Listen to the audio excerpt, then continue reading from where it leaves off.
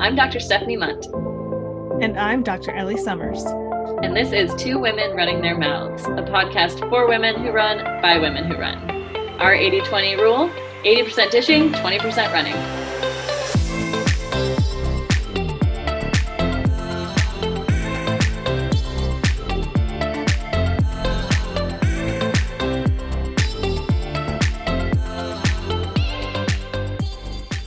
All right, we are back. Welcome back. We're talking about shin splints today. I'm just jumping right in. Let's go for it. Shin splints. Shin splints are probably one of the most common complaints. I probably said that about knee pain too, but here we are with shin splints. Shin splints are super annoying. Have you had them? I have not had them. I had them early on, like when I started running more consistently in middle school, which I think is very typical of a change in Training, right? Yeah. Mhm. Jumping into something new. And so that's where I'd say we see it most. Yeah. But really, just really annoying. Yeah. Super frustrating because it's painful. And a lot of people don't know why they have shin splints or what they are. Yes. Or what to do about them. A lot of different pieces of advice out there, a lot of different opinions. But we have the best advice here. Yeah, exactly. On this podcast. So ignore everyone else. Ignore everyone else for sure. And listen to us because we just have the goods here based on science and experience and brilliance of brains. Yeah. Those three, the trifecta. The trifecta. So I'm going to ask you, Steph, how would you describe what shin splints are? Shin splints are on the continuum of quote, air quote, bone stress injury or pathology. Ding, ding, ding. I just want to highlight that because I think that's a really important thing for most people to hear and really, really hear. Shin splints are on the air quotes continuum of bone stress pathology. Go on. Pathology is a great word. Yes. So there's basically, to simplify it, from the most recent stuff that I've read, at least, because it's always changing and progressing, but there's a kind of like a layer on your bones and then your muscles attached to your bones. And it's called the periosteum. And when that gets inflamed or irritated, I guess inflamed is a tough word because it's not always actually inflammation, but when that's irritated, then you get pain along the shins. Yeah. Does that sound accurate? Yeah, that sounds pretty accurate to me too. It's like kind of, this is going to be tricky to say this, but I'm going to say it anyway. It's kind of like the beginning potential signs of bone stress. Yes. Yeah. Lack of adaptation to what's placed on it. Yeah. Right. Now it can also be muscle stress. Mm-hmm. So I think we need to be we could kind of have to flirt the line with shin splints a little bit because most of the time they're not going to be super dangerous. Right. But they can be, and they can progress to something worse over time. Right. So you have to understand that shin splints aren't just shin pain. I mean, it is shin pain, but what's happening is typically an indication that something in your training may need to change. Yeah, I would definitely agree. And where you can kind of differentiate between that and a possible tibial stress reaction or stress fracture, which would be further along the, I guess, seriousness of a bone pathology. Shin splints are generally going to be more diffuse. It's going to be a bigger region. Whereas a stress fracture or stress reaction, you're going to be able to pinpoint it more to one specific area. Yeah. Now don't be confused. Shins are tender bones. Yes, absolutely. Yeah, it's normal anytime someone pokes you to have some discomfort. Yeah, that's why we don't want to get people too freaked out about this injury. But at the same time, I think one of the things that Steph and I sees is that this occurs oftentimes in newer runners. So, high school aged runners, and then, beyond that, just people new to running. And typically newer runners, we notice maybe training habits that have yet to develop into, sensible training habits. And in young runners, specifically those high school runners, we want to be maybe a little bit more cautious just because they're developing still, and they're developing bone and muscle and just body all around. Right. Yeah. Yeah. And with that, coming back into running too after a break, I know several people who they're familiar with it. So it's not scary. Like, oh, every time I take a break and I get back into running, I get shin splints. Right. And kind of work through it. But back to establishing sensible training habits. What would you say are some of the training habits that of younger runners or newer runners that may predispose someone to shin splints? Yeah, well, good question. I think that probably running too hard too often is probably the primary source. And you'll see this in peak seasons, peak training seasons for younger athletes. Like they have their cross country season and they have their track season. And, during those seasons, you're like ramping things up quick for most of those athletes. And so they're doing more training than they did maybe during the summertime.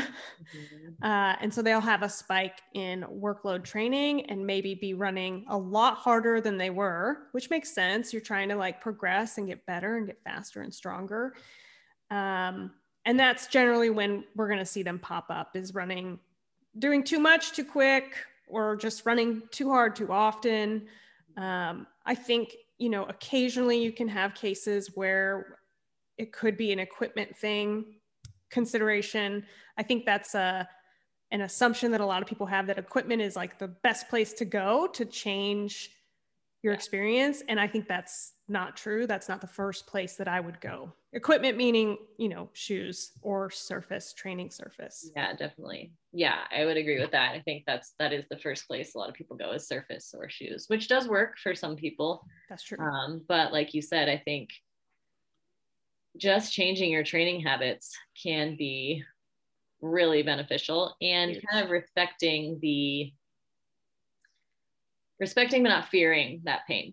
Right. I said, it's generally not something that's dangerous. However, if not treated appropriately, it could progress. Right. And there's, I should have pulled up the study, but I think the shin splints aren't really one of those things that people do well running through them, or at least not running at the same volume and intensity.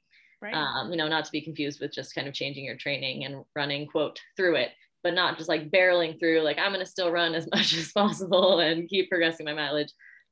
They don't respond super well to that. I think the difference was like 100 days back to pain-free running in people who kept running through 4 to 5 out of 10 pain or moderate pain or whatever, versus people who changed their training load or took a little bit of time off, were back in, I think it was maybe like a third of that.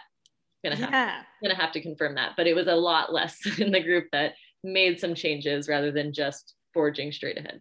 Yeah. Whenever one of my runners presents with shin splints, or what I presume is shin splints, I say, this is just a sign of fatigue. That's it. And it's just saying, like, let's back it off a little bit and let your body adapt to what you just did, either the week or two before that you started having shin splints during, and see if we can keep you on the train of progress. And I think when young runners, or new runners, aren't accustomed to that ebb and flow in training, they tend to think like it's just a linear, progression, like add more. And I think when it comes to shin splints, you really have to just stop, pay attention, and dial it back. Decrease your intensity would be probably a good opportunity for most folks. I think most folks are probably running harder than is necessary. Maybe not all folks. Steph's like, no, all folks. 90%. Yeah.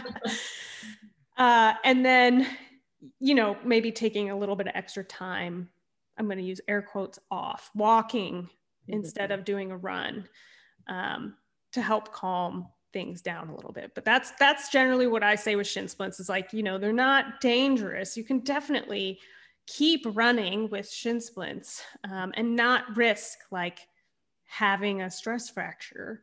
But I think we need to remember that it's just a sign that we're fatigued. Definitely. And even if you don't feel fatigued in your body, your leg is telling you that you're fatigued. Yes. Yeah, absolutely. I think, yeah, I can start to kind of create an ability to be patient with the process. You know, it's one of those things that when you look at, okay, why did this happen?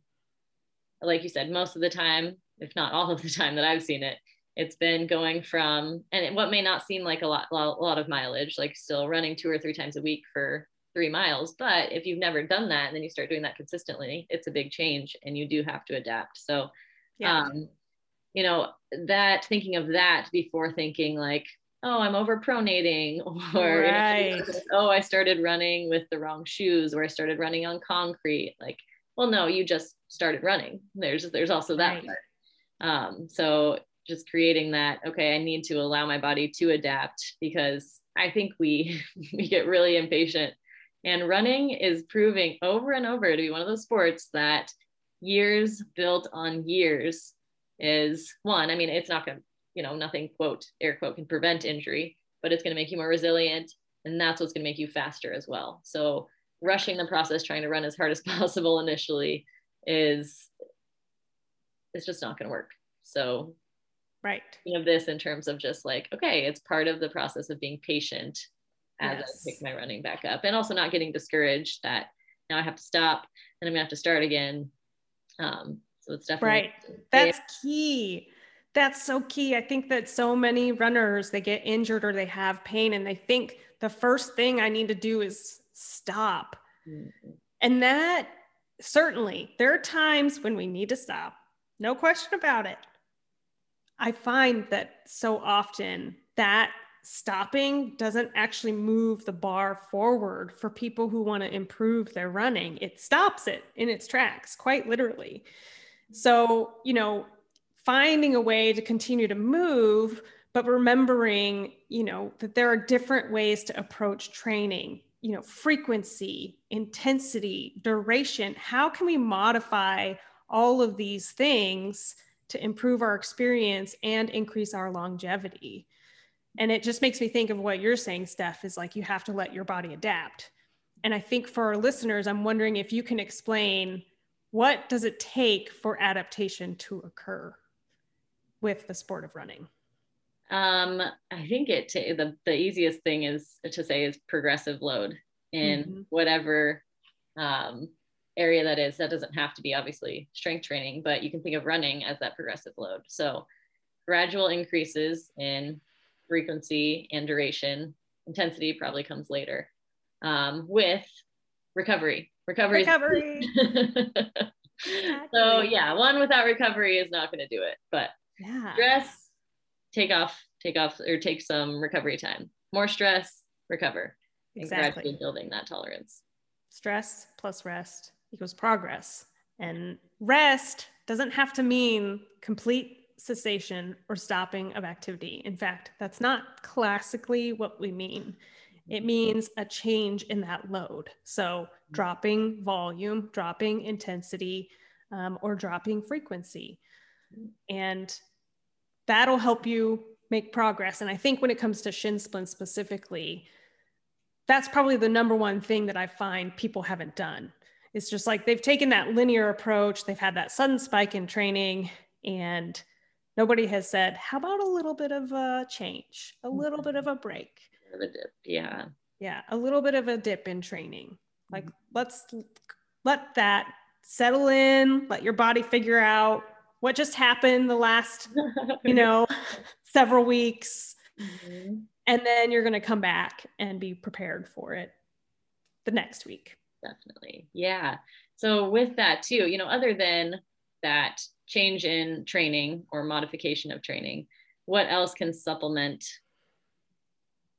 recovery? Or I don't know about the word food. Yes. Healing of shin splints. What else can? Yes, food. Honestly, food. Yes, food is huge. Food is huge. I mean, I think that's like the number one thing that I myself as a runner am always bumping up against, and the number one thing that I think contributes to the pain that I feel anytime I'm running is like, oh, I should probably eat more. That's like where my brain goes. I think as a coach too, and as somebody who is well-versed in the literature and science on how many people deal with energy deficiencies or low energy availability, it's just, food is just huge. So you can't make those adaptations in those recovery windows unless you're eating as well, and eating. So food. And then I would say too, sleep. Good sleep is another one. Anything to add to that? No, I mean, that's huge. I think food is always under prescribed or underestimated in how much it helps our recovery. And we know that this is an injury, well, really all, right, are where we stress the tissue too much and now it's not recovered. We stress it more. And so recovery is the key. Nutrition, key to recovery, sleep, as you said. And then maybe not necessarily key to recovery, but I have found that strength training, the calf muscle complex and everything else is helpful too. And whether that's because we're also modifying their training at the same time, or is it just due to, or modifying, sorry, they're running at the same time, or is it just due to the strength? Who knows? But the combination of things and feeling like you're doing something for that area may have a placebo effect as well. Like, all right, my shins are painful, so I'm going to be working on the strength around there.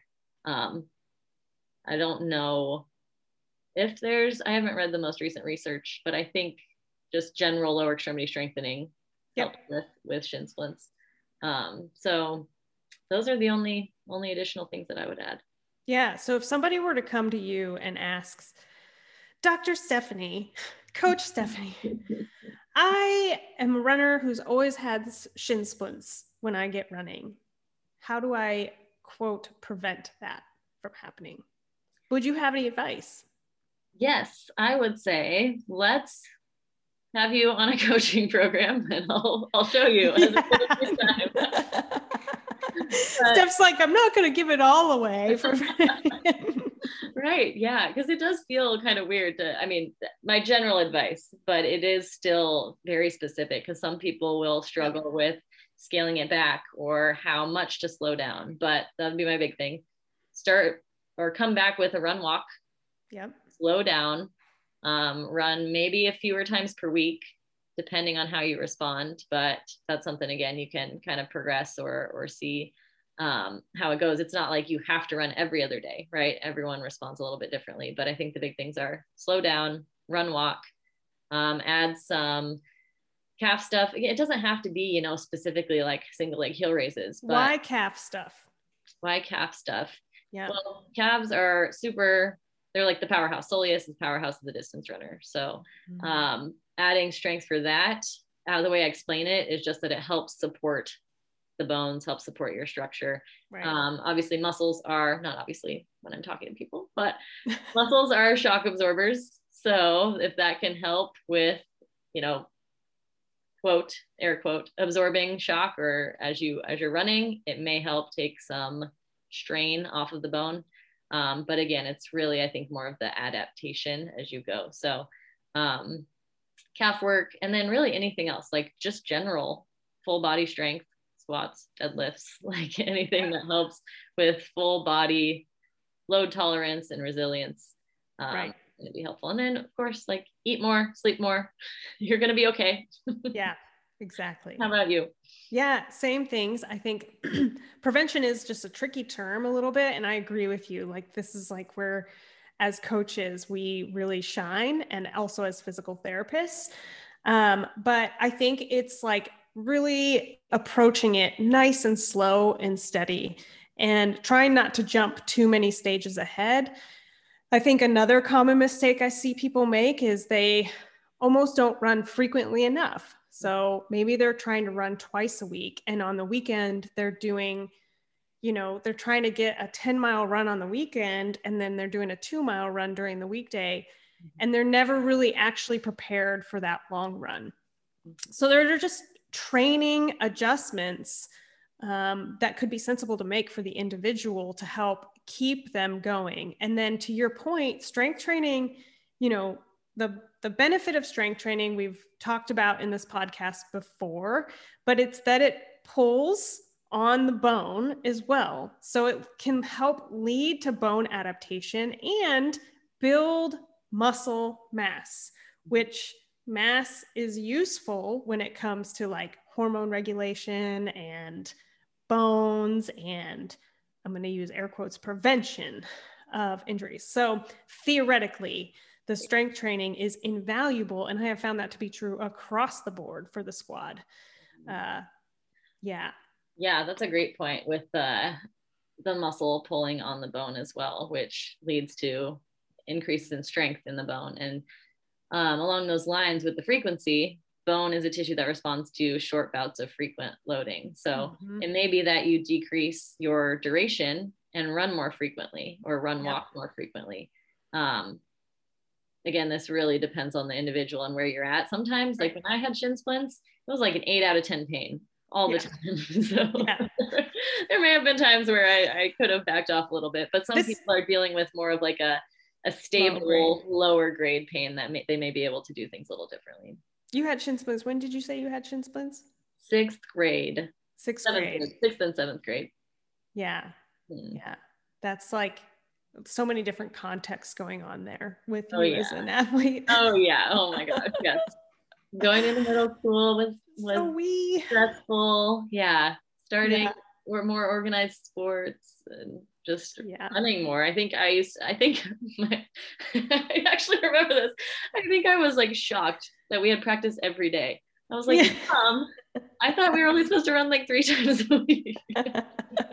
Why do we have to run every day? I remember that. Mm-hmm. Yeah, this is okay. So this is going to bring up a little sidebar topic here real quick. So whenever I'm trying to help people conceptualize why slowing down is so valuable, I say, like, think back to your high school sports days. How many days a week were you practicing? Easily 5 for most people, if not more, right? How many hours each day were you practicing? Usually an hour and a half to 2 hours. You add that up over a week, you're getting at least 10 hours of activity. Within those 10 hours, how often were you doing sprints? Like once or twice a week, maybe. You know, and for me as a soccer player, 10 hours of soccer a week easily, if not more, because I was also doing some like skill work on my own, like tons of activity.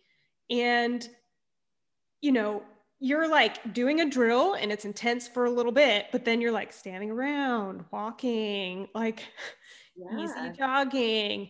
And I think endurance runners, we have this in our brain that like, if you want to make progress, you got to work hard all the time, and just like go, grind. Grind. And to an extent, there's a grind there, but the grind is more about ritual. And it's about habit building and staying patient. The grind is being like, pull it back a little bit today because I'm tired. Right. And as adults, recreational adults, I don't know about you, but I no longer have 10 hours a week to dedicate to activity. No. Yeah. So it's got to look different. Yes, exactly. Yeah. So even those, your ratio, right? Even those intense times have to drop down even more. Yeah. So keep that in mind and know that shin splints are very treatable. Yes. So see a physical therapist, come to me or Steph, consult with us virtually. We both do virtual consults. Hire us as your coach if you're having trouble. And let's go kick some ass. I can't top that. Perfect ending. We'll see you next week. See ya.